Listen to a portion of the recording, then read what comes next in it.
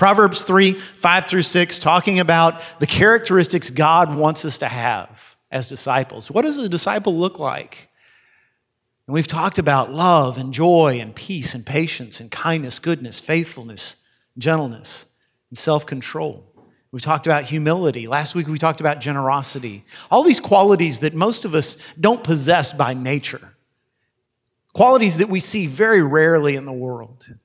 And yet, if you're a follower of Christ, they ought to be qualities that you see in you and growing ever more intense, ever more dominant over the parts of yourself that aren't Christ-like. And today we're going to look at the last one, and that one is wisdom. Now, let me ask you a question. How many of you have ever played a game called Life? Yeah, a bunch of you. Life, the game of Life, is actually one of the oldest board games in America. It was invented in 1860 by a guy you may have heard of. His name was Milton Bradley. It was actually the first board game Milton Bradley ever made. He went on to make quite a few others. But when it was first invented in 1860, it was a much more religious time, of course, and so the point of the game was to inculcate moral truths in the lives and the hearts of those who played it. And so every choice you would make, do I get married? Do I go to college? Which career do I choose? How many kids do I have? How do I spend my money? All your choices in the game, you were rewarded for making good choices, for making moral choices. Now, luck had something to do with it too. But Bradley actually, his original game featured for the playing piece, it was a 6-sided top. I've never seen one. I don't even know how to picture that. But that was because back then, dice were seen as gambling. So, you couldn't do that. So it was a very different time. And the game sort of went out of favor after a while. In 1960, they revived it. 100th anniversary of the Game of Life. They created a new version, and they've been updating it every few years ever since. Now, I was reading this on an online journal that talks about board games. And it was talking about the Game of Life. It said, if you buy a copy of Life, in the time since 1960, the more recent it is, the more gentle the game will be. In other words, the less severe the consequences of bad decisions are in the game. And this is the direct quote from the website. It said, the 1960 original game can be quite brutal if the players choose to act on all the options made available to them. And I love that quote because I'm like, are you talking about the Game of Life or are you talking about Life, period? Because in Life, period, we're all playing that game. Boy, the consequences of our decisions can be absolutely brutal. If we just do whatever we want to do, my goodness. I know some of you have been here before where you found this person that you thought, this is the greatest person I've ever met. They're so attractive. They're so intelligent. They're so funny. I just have to be with them. And then a year later, you're like, oh my goodness, why did I ever let this person into my life? They're an emissary straight from hell. They're destroying everything that's precious about me. Or maybe you saw something and you said, I must have that. That is what will complete my life. Now, I don't really have the money for it, but that's okay. This is America. There's credit, right? And then a year later, you're like, why did I waste my money on that thing? Now I'm in debt that I can't get out of. This very afternoon, some of us could make decisions that we regret the rest of our lives. Somebody right here may be saying to themselves, today, I'm not going to take it anymore. I'm going to put my foot down with her. And you go home and you put your foot down and you look back and you think, why did I say those awful things? Why was I so stubborn about such a minor event? I mean, after the first service, speak of bad decisions, after the first service, a woman in the first service who I know well came up to me and she said, my earliest memory as a tiny little toddler is that I was playing the Game of Life and shoved one of those pieces up my nose. You know how little kids do? And they had to take her to the doctor and pull it out with tweezers. It was like horrible. We make terrible decisions sometimes. On the other hand, I bet some of you can look back and think, there was this time when I chose this decision and it changed my life for good. It changed my life for the better. I'm so glad I married this person. I'm so glad I chose this career. I'm so glad I walked away from this group of friends. I'm so glad. Life is a series of decisions. And wouldn't it be great? Wouldn't it be so wonderful if you could press some kind of button or take some kind of online course and suddenly you'd be able to make all good decisions? Wouldn't it be great to be good at life? Not the board game, I mean the actual event of life. Well, you can be. You can be, actually. In the book of 1 Kings, there's a story of a young man named Solomon. You may have heard of him too. His dad was King David, the greatest king in the history of Israel. And Solomon took over for this fantastic king. And you know how it is. You've seen it in real life. If like a successful football coach retires and he's won several championships, the next guy who comes along is really, the bar is set high. It's hard for him to follow. That's true in churches. If you're a pastor and you follow a pastor who's been there for 20 or more years and is beloved, that next guy usually doesn't last very long. Think about being the king of a nation, and your dad was the greatest king ever. And here's Solomon, who may have been only a teenager when he took the throne. And something happened, something unexpected. God came and revealed himself to Solomon and said, I'm the Lord God of your father. What could you ask of me? What do you need? This is a dream scenario. Most of us would say, well, how about some money? How about some power? How about some, long life? How about destroying my enemies? Solomon, though, said, Lord, if there's only one thing I can ask, it is this. I'm just a young boy, and your people are many, and I need wisdom. I need a wise and discerning heart so I can lead them well. And God was so pleased with his request, he said, you got it. And that's a direct quote from 1 Kings. You got it. And Solomon became the wisest man of his time. And fantastic things happened in his reign. And as part of his wisdom, he wrote down this book we're looking at today, the book of Proverbs. It's basically a collection of the wisdom that Solomon learned down through the years.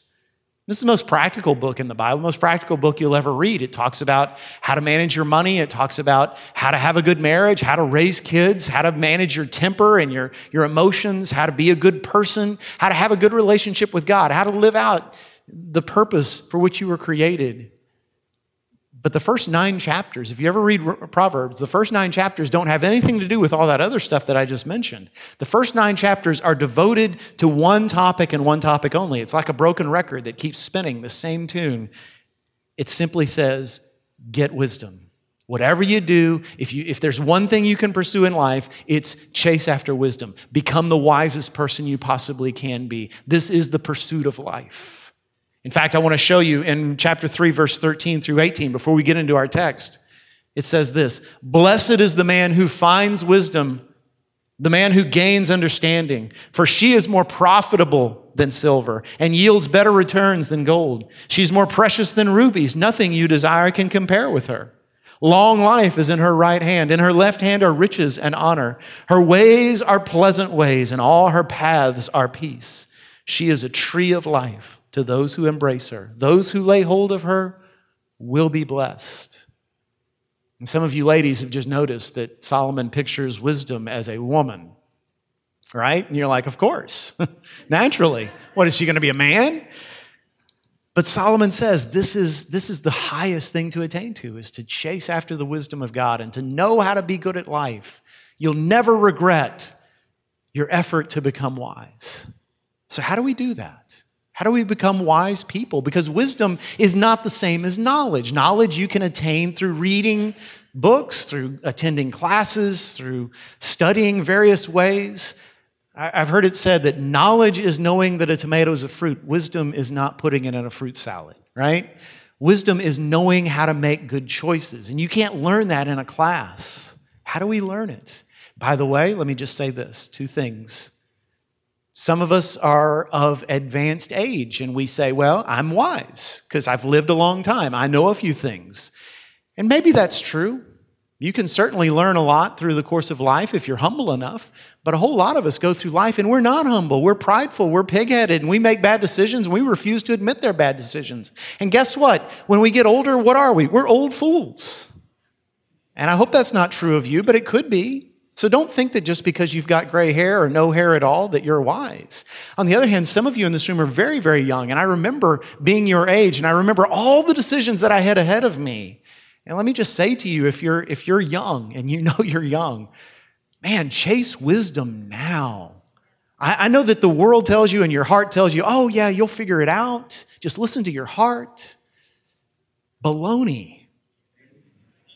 Your heart will steer you wrong. Your heart is deceitful. Chase after wisdom now before you make those big decisions that you have to regret, that you have to go back on and say, well, let's see if we can pick up the pieces. So how do we find wisdom? 4 steps. Look at chapter 3, verse 5 through 6, one of my favorite scriptures. Many of you know this by heart.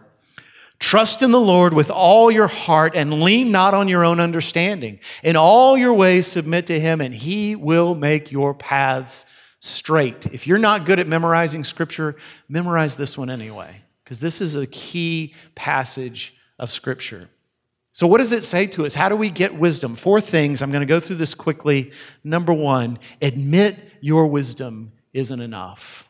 Admit your wisdom isn't enough. That second clause we read, lean not on your own understanding. That's corroborated by several things in Scripture, but especially in Proverbs. Proverbs 14:12 says, there is a way that seems right to a man, but its end is the way of death. And Proverbs 26:12 says, do you see a man who is wise in his own eyes? There is more hope for a fool than for him. And again, ladies, some of you are like, hey, Solomon knew my husband, apparently. But this is not, when it says a man, it's not talking about that guy who sits on your couch with the remote control gripped as tightly as possible. It's talking about the word man in a general sense, like human. Men and women make bad decisions. Men and women do the wrong thing. Men and women become fools. There's no greater insult in Scripture than a fool, because the fool has said in his heart, there is no God.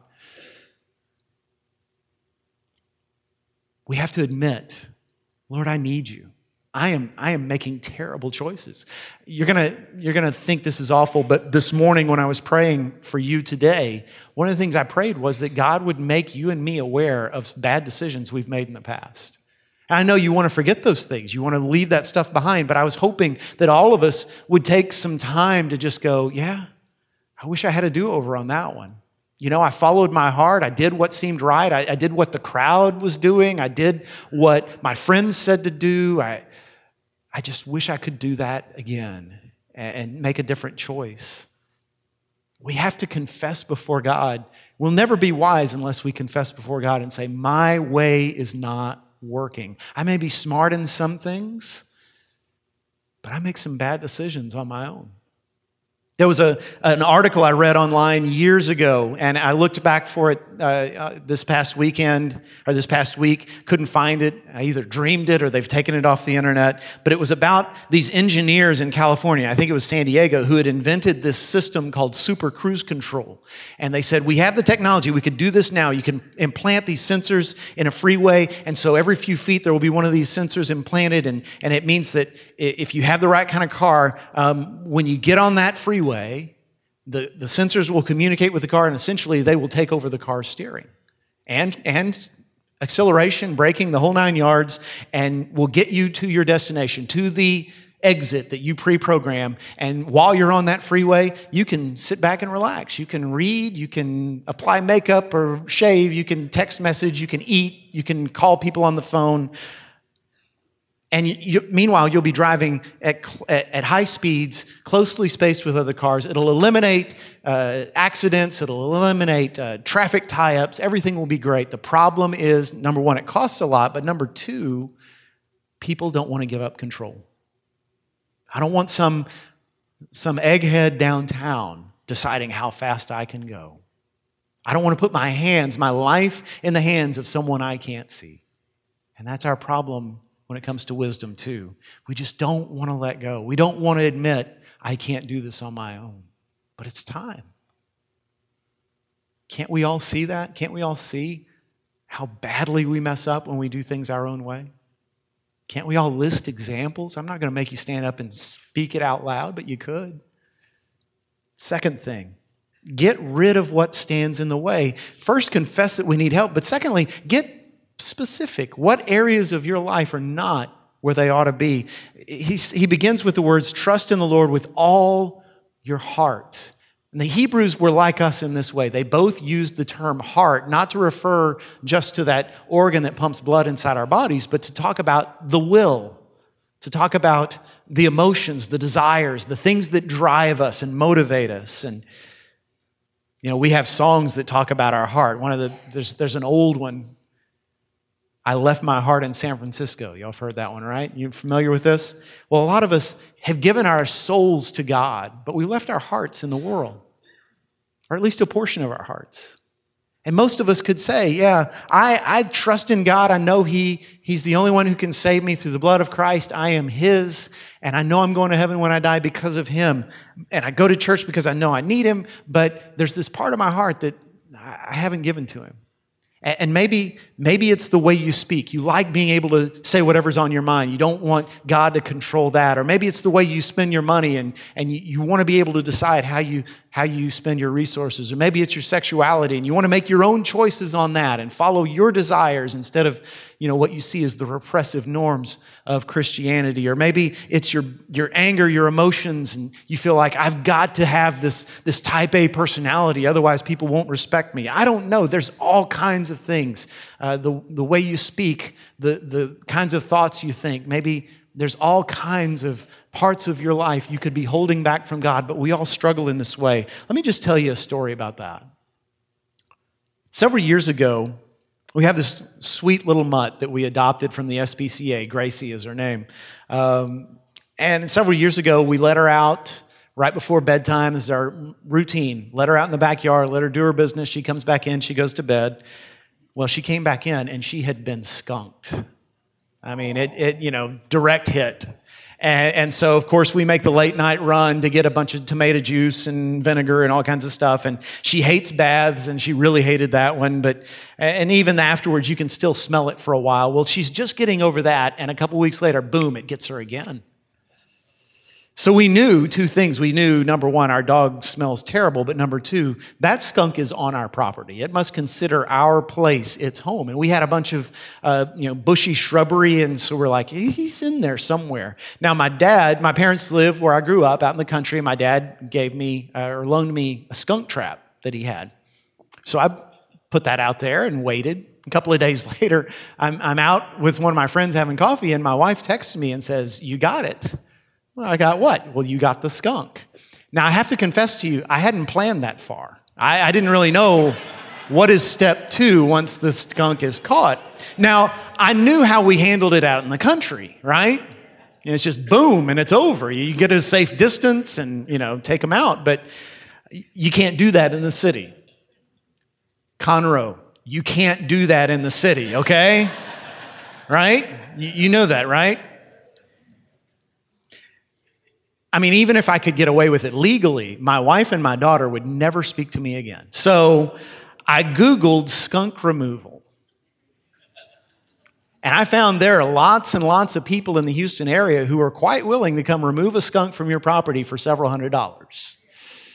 And I found one who would do it for $40, and I'm like, sold. And they came out, and I watched them. I was at a safe distance. I watched them as they very carefully walked up to the cage and carefully placed a blanket over it. And they gingerly picked it up, and they gently walked to the back of a pickup, and they just set it inside. And they said, "Okay, Mr. Berger, we're going to take this skunk, and we're going to take it, and we're going to drop it off at some location quite a distance away." And I'm like, "Okay, let me give you the address of my chairman of the deacons." Not really. But here's the thing, what I learned when you've got a skunk that lives on your property, you've got a choice. You can either deal with it, which is hard, or you can say, we'll get used to the smell eventually. And you know what? You would. Some of you are shaking your heads. You ever been over to the crazy cat lady's house? You know what I'm talking about? The lady that's got 30 cats. And you walk in and you're like, whoa, this place smells terrible. She doesn't even smell it because she's been living with it. And you'd get used to the skunk smell too. Problem is, no one else would. And they'd come over and they'd say, "Why don't you do something about this?" And you'd say, "Do something about what? This is my life. Don't like it? Then go somewhere else." And that's how we are about the parts of our lives, the parts of our hearts that we haven't given over to God. Because we're so prideful. And we've gotten used to it. We've gotten used to being that person who has a hair-trigger temper that stomps on everybody's feelings. We've gotten used to being that person who's greedy and selfish. Or we've gotten used to being that person who's bitter and resentful, or that person who thinks lustfully, or that person who just says whatever's on their mind. And everybody's offended. We're hurting people. And we just say, "Hey, that's who I am." Why not deal with it now? Most of you know exactly what I'm talking about, and it's different for each one of us. I'm not saying only perfect people can become wise. If that were the case, none of us would have any hope. I'm saying only people who've admitted, I need help here, Lord. Not just with wisdom and choices. I need for you to invade every portion of my heart and change me. Because God's not interested in being your fortune teller or your magic 8-ball. He wants to be the one who changes you forever. He wants to be your Savior. Third thing, become a student of wisdom. Become a student of wisdom. That third phrase is, in all your ways, submit to Him. Most translations say, acknowledge Him. What does that mean exactly? I learned acknowledge Him, and I used to think that meant, okay, just admit there's a God. Well, guess what? Even the devil does that. But the word that's used there for acknowledge or submit in Hebrew is a word that actually means to fellowship with, to spend time with, to share life with. God wants to share life with you and with me. So there's two ways we do this. Become a student of wisdom, number one, through studying His word. Psalm 19:7 says, the law of the Lord is perfect, restoring the soul. The testimony of the Lord is sure, making wise the simple. Guess what? We're the simple. And God's going to make us wise, but only if we take time in His word. And I know people who will read the book of Proverbs once a year. This is their habit. Every January, they'll pick it up, and it's 31 chapters, so they'll read January 1st, Proverbs 1, January 2nd, Proverbs 2, and they'll get it done in the first month of the year. That's a great habit. That's fine. And you may say, okay, today I'm going to start reading Proverbs. That's fantastic. Let me tell you something, though. Proverbs is a great and very practical book, but every single part of Scripture will make you wise. I mean, Genesis and Exodus and Leviticus and Numbers and Deuteronomy, all the way to Revelation, Gospels, letters, prophetic books, wisdom books, even all the begat sections, even those obscure parts of Leviticus and Exodus where they're talking about bizarre laws we don't follow anymore because they were only meant for the nation of Israel. All that stuff, if you spend time in it, will make you wise, because when you're reading God's word, you're spending time in His presence. And when you spend time in His presence, it makes you wise. And so if you don't have a habit of reading the Bible for yourself, if you've tried and failed, or if you've never tried before, please come talk to me. Talk to one of the other ministers or talk to your life group leader, because there are ways to read the Bible successfully, to get the word into your heart daily, and that's what you need. But secondly, through the influence of wise believers, not just through studying His word, but through spending time around people who display wisdom before you. Chapter 13, verse 20 of Proverbs says, he who walks with wise men will be wise, but the companion of fools will suffer harm. The companion of fools will suffer harm. Now, teenagers, you're going to hate that I'm going to say this, and especially going to hate it if your parents are in the room, but when I was a teenager, my parents occasionally would say, I don't really like this person you're hanging around with. I don't think they're good for you. And I was a good kid, so I wasn't defiant, but I would always think to myself, well, you don't really understand. And you know what I learned? They actually kind of did. You know, like 99% of the time, they could take one look at my friends and go, okay, he's no good. And they were right.